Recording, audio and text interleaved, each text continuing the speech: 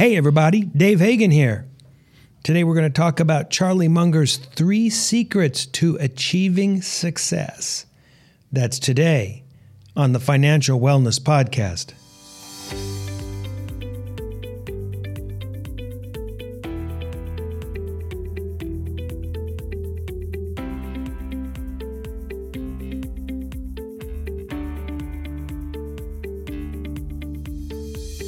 Welcome to the Financial Wellness Podcast, Dave's weekly message to keep you on your path to the financial success. Here is your host, financial problem solver and talk show host, Dave Hagan.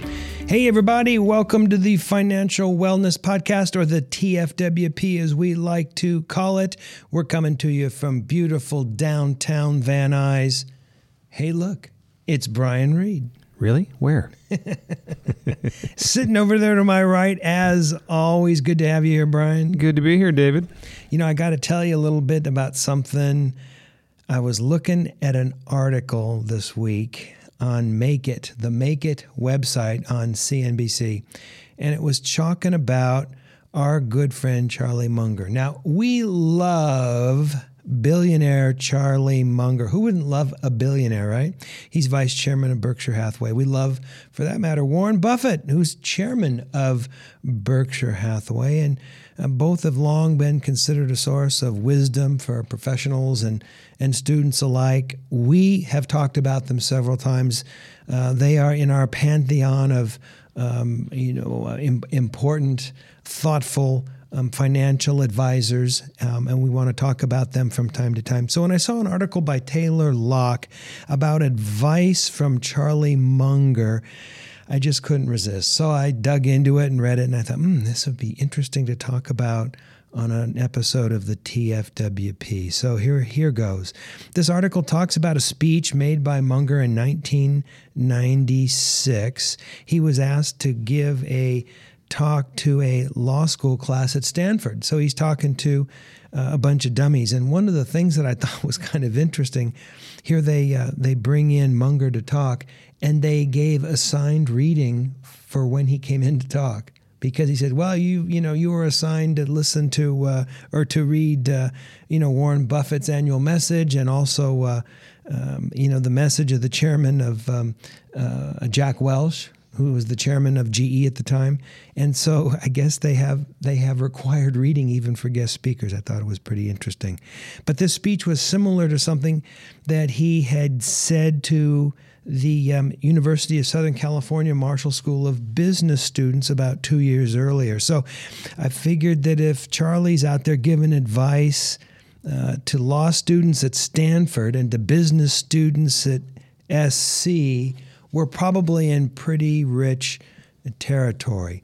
And the article says that in his speeches, Munger emphasized 3 key pieces of advice. Now, I got to hear this, right?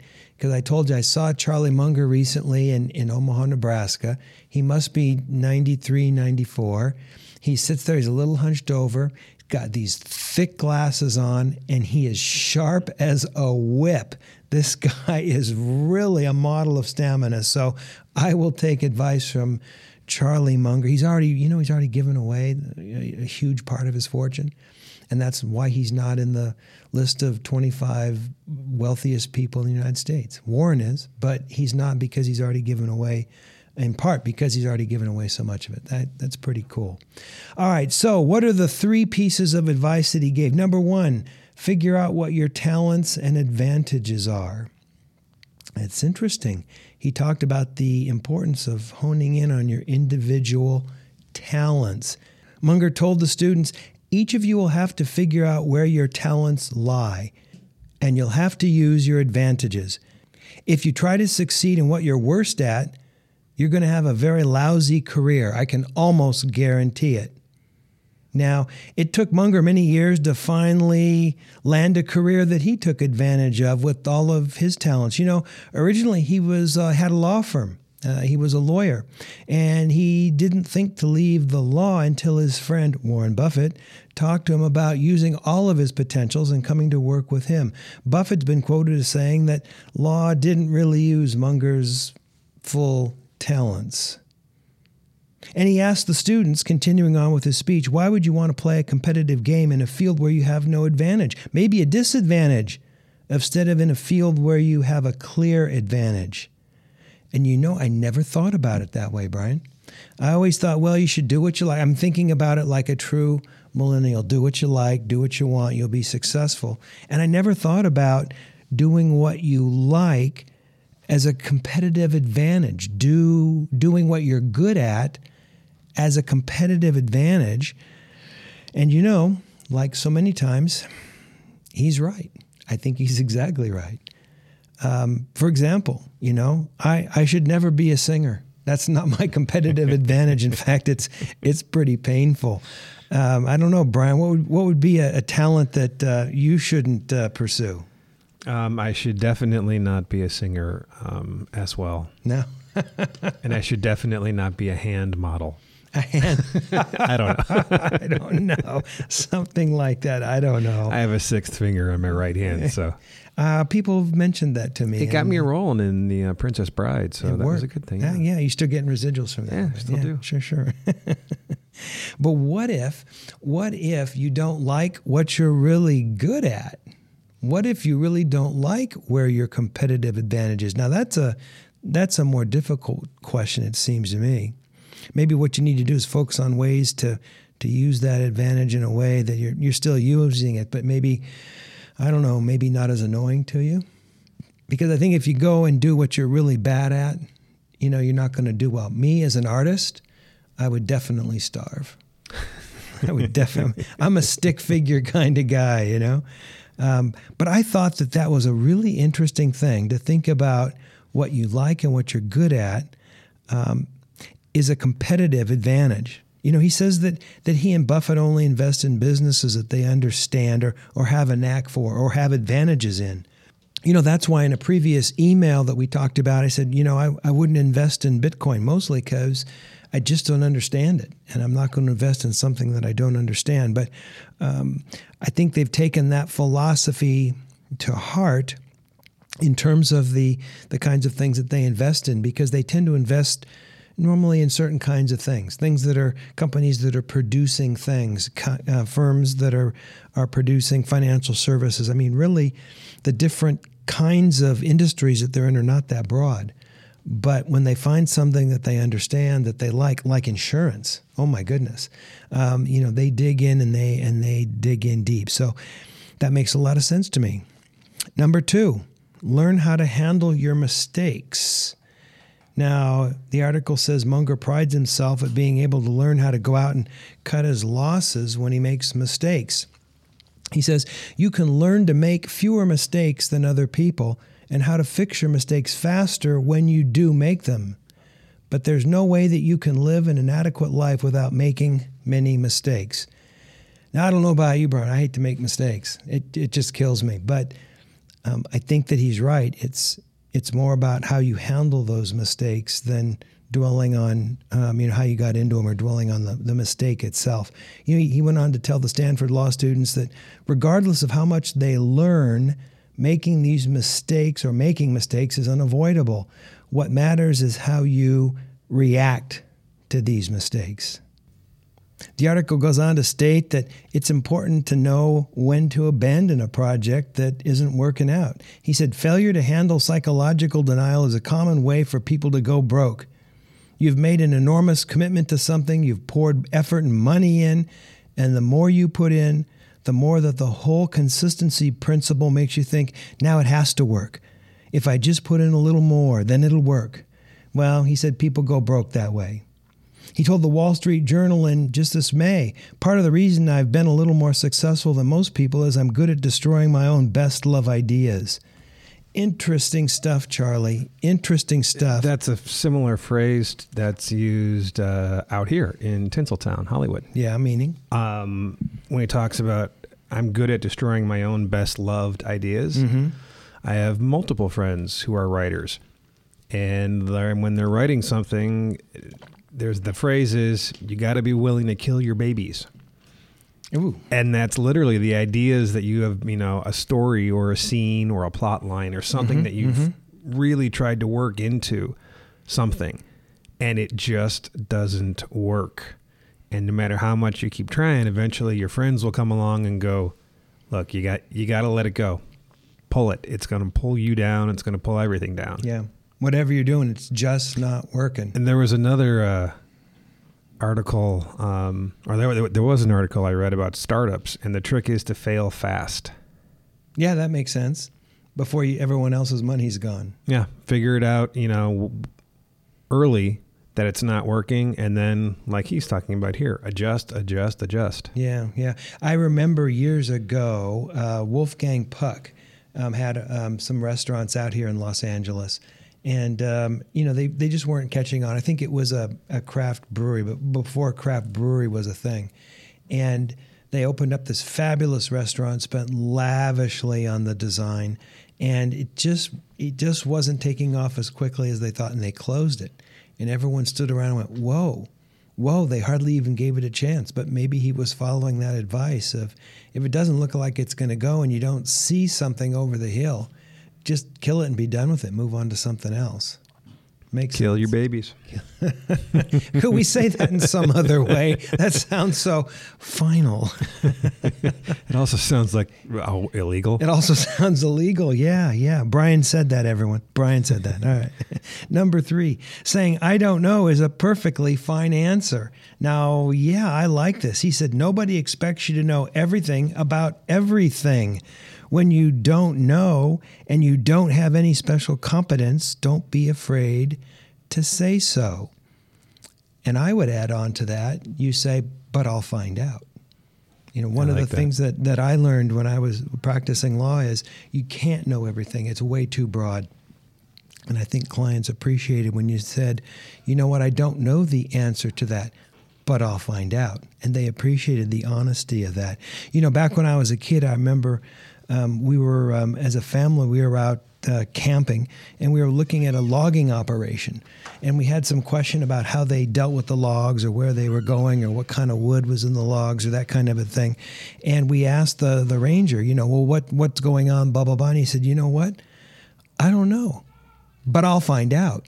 And he walked over to one of the guys driving the big old trucks and made the guy turn off the big old truck and said, hey, what kind of wood you running over there? And he found out the answer and came back and told us. So, I think that it's perfectly legitimate to say, I don't know the answer to that, but I'll find out, or I don't have enough information to make an opinion. One of the things I see on television is you can turn to any channel and people will give you opinions about stuff they know nothing about. Every single channel almost. And it would be refreshing for them to say, well, I really don't know, but let's look at some polling, let's look at some statistics, let's look at something, let's talk to someone with some special background, something like that. Yeah, but where are the ratings? Where are the ratings? Yes, so true. So true. I think the same is true when you're making investment decisions. Obviously, you need to find out the answers to those. And if you don't know the answers, don't invest. Just like the Bitcoin, don't invest if you don't get it, if you don't have the answer. Munger relates to a statement from Jack Welch, who was the former CEO of General Electric, and he says that he showed him the best way to say, I don't know. And he said when asked about making decisions about what to buy or what not to buy, Welch would say, I don't have any special competence that would enable me to answer that question. And I thought that's a pretty thoughtful way to respond. I know Jack Welch is held in one of the pantheon of famous and successful business people in the United States, and I think there's stuff that we can learn.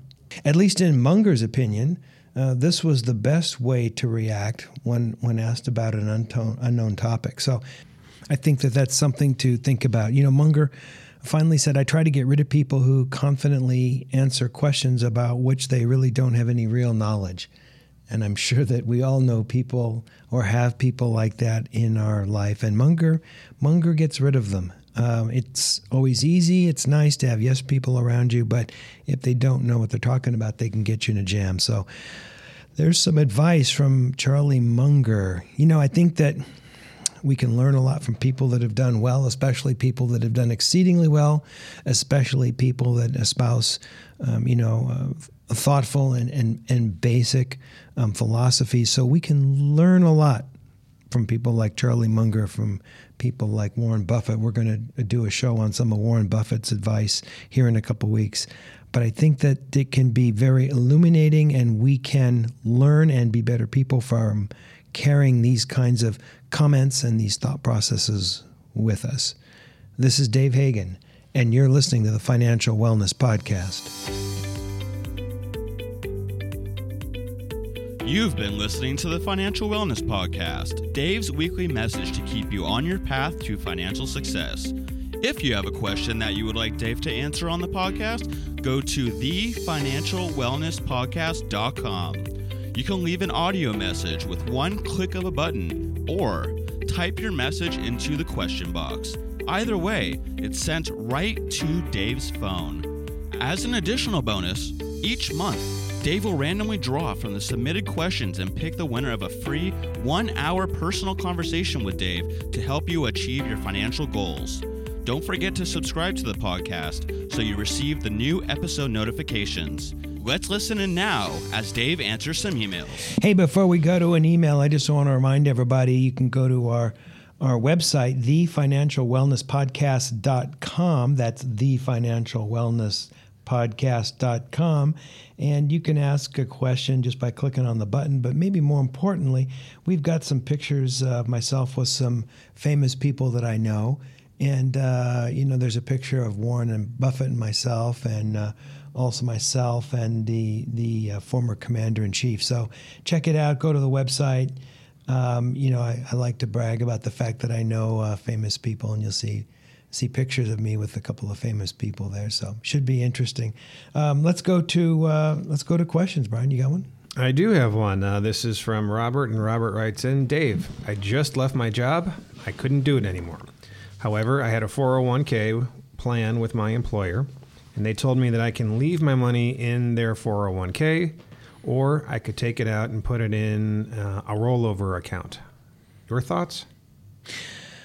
Wow, here's what I would do. I'd get the money out of there. You certainly can keep the money in the 401k, leave it behind for a period of time. If they're getting a good rate of return, you're almost tempted to leave it there. But I think it's a matter of control and proximity to your money. I would take it out. You don't know the people. It sounds like there's some issue why you just didn't want to be there anymore. Certainly they can't take your money. They can't spend your money. And you don't know who's investing it necessarily. But I wouldn't leave them behind. I wouldn't tempt anybody. I would take the money. They'll give you a check. If you don't put it into another retirement device, it's going to be taxable. You could even have a penalty for taking that money out, so don't do that. Make sure that you immediately take it to some place like a TD Ameritrade or a Schwab or an E-Trade or one of these places, and tell them that this is retirement money, that it's taken out of a 401k. They'll put it in a rollover IRA, I believe is the name of the account. And then you will be able to make those investment decisions on that money. And of course, don't you make the investment decisions on that money unless you're just coming out of like Goldman Sachs or something. You can talk to an advisor. They will give you a number of places where you can put it, make a decision.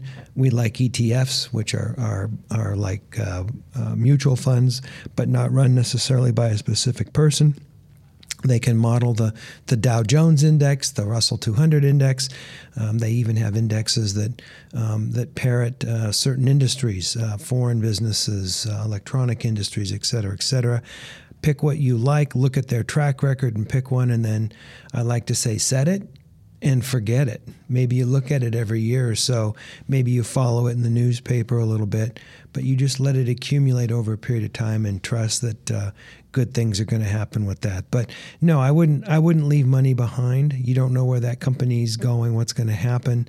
And I certainly think if you've left them and even if it was on great terms, I wouldn't necessarily leave that money behind. So that's my 2 cents. That's what I would do. Get the money and put it in an account where you get the money and run. Get the money, honey. See, remember things I shouldn't do. Sing. There you go. Yeah, that wasn't that good actually. Yeah. Too funny. And you've got a master's at this stuff, right? Not in the whole singing part. Not in the whole singing part. The more the spoken part. Yeah, there you go. So here's something that this guy's email has got me thinking about.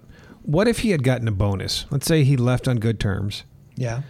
And they gave him a $20,000 severance package. Maybe they let him go. Right.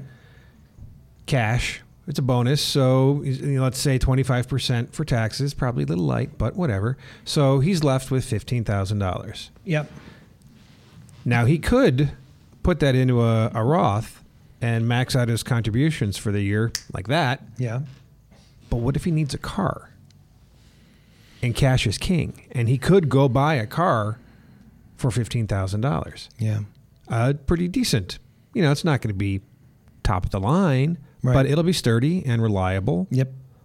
So you take that $15,000, put it into an IRA, and like you always say, it can double, 7 years, or if you wait 10 years at 7%. Right.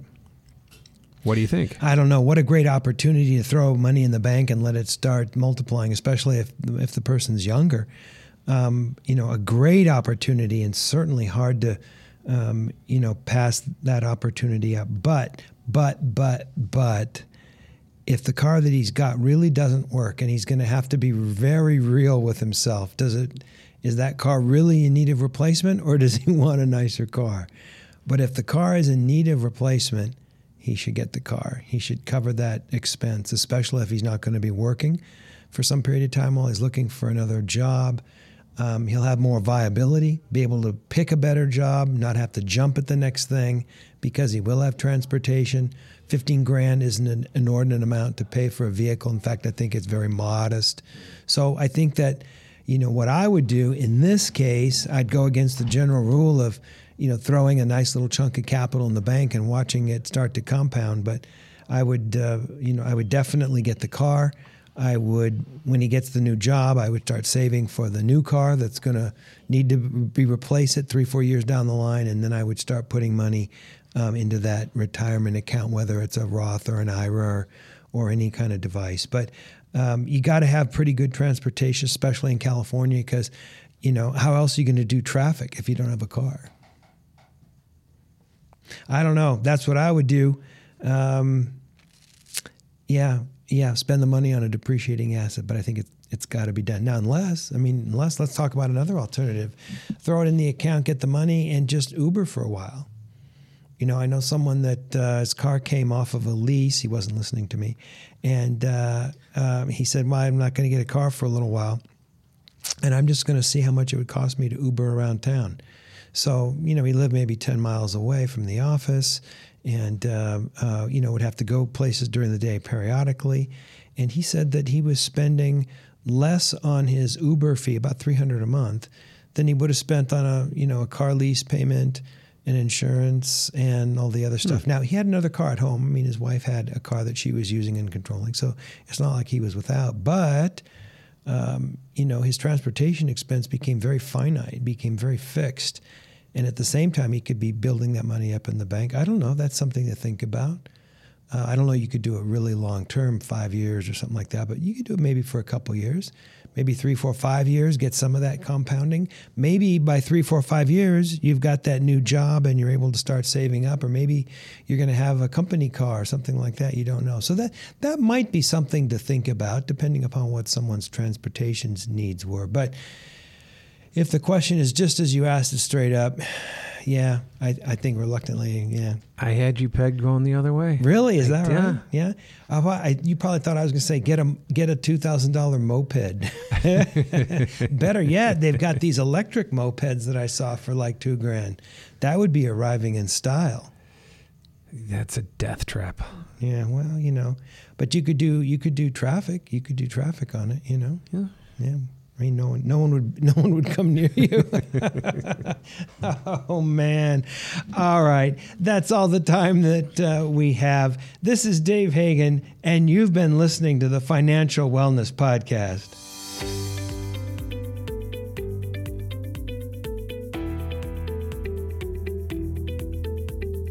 You've been listening to the Financial Wellness Podcast, Dave's weekly message to keep you on your path to financial success.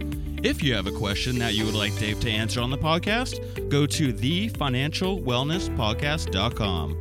You can leave an audio message with one click of a button, or type your message into the question box. Either way, it's sent right to Dave's phone.